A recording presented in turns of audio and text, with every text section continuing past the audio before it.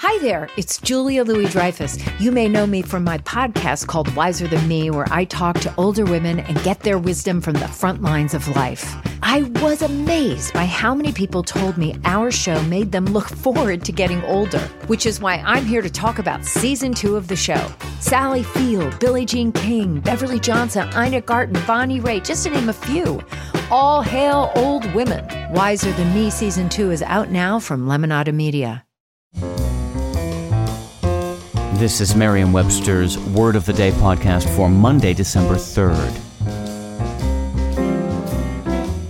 Brought to you by the new Merriam-Webster's Advanced Learners English Dictionary, designed for students and teachers of English as a second language. Learn more at learnersdictionary.com. The word of the day for December 3rd is hotdog, spelled as one word.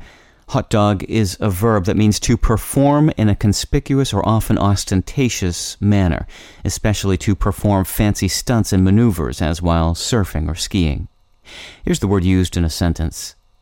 The wide receiver hotdogged in the end zone after catching the touchdown pass. The verb hotdog first appeared in the 1960s as slang for surfing with fast turns and quick movements. Surfers adopted it from the use of the noun hotdog for someone who's very good at something, which was popularized around the turn of the 19th century along with the interjection hotdog to express approval or gratification. In time, the noun became mainly associated with people who showed off their skills in sports, from basketball to skiing, and the verb form came to be used for the spectacular acts of these show-offs.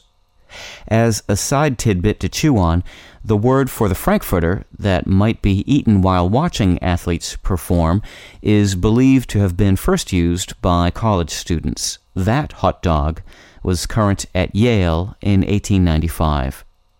I'm Peter Sokolowski with your Word of the Day. Visit the all-new learnersdictionary.com, the ultimate online home for teachers and learners of English.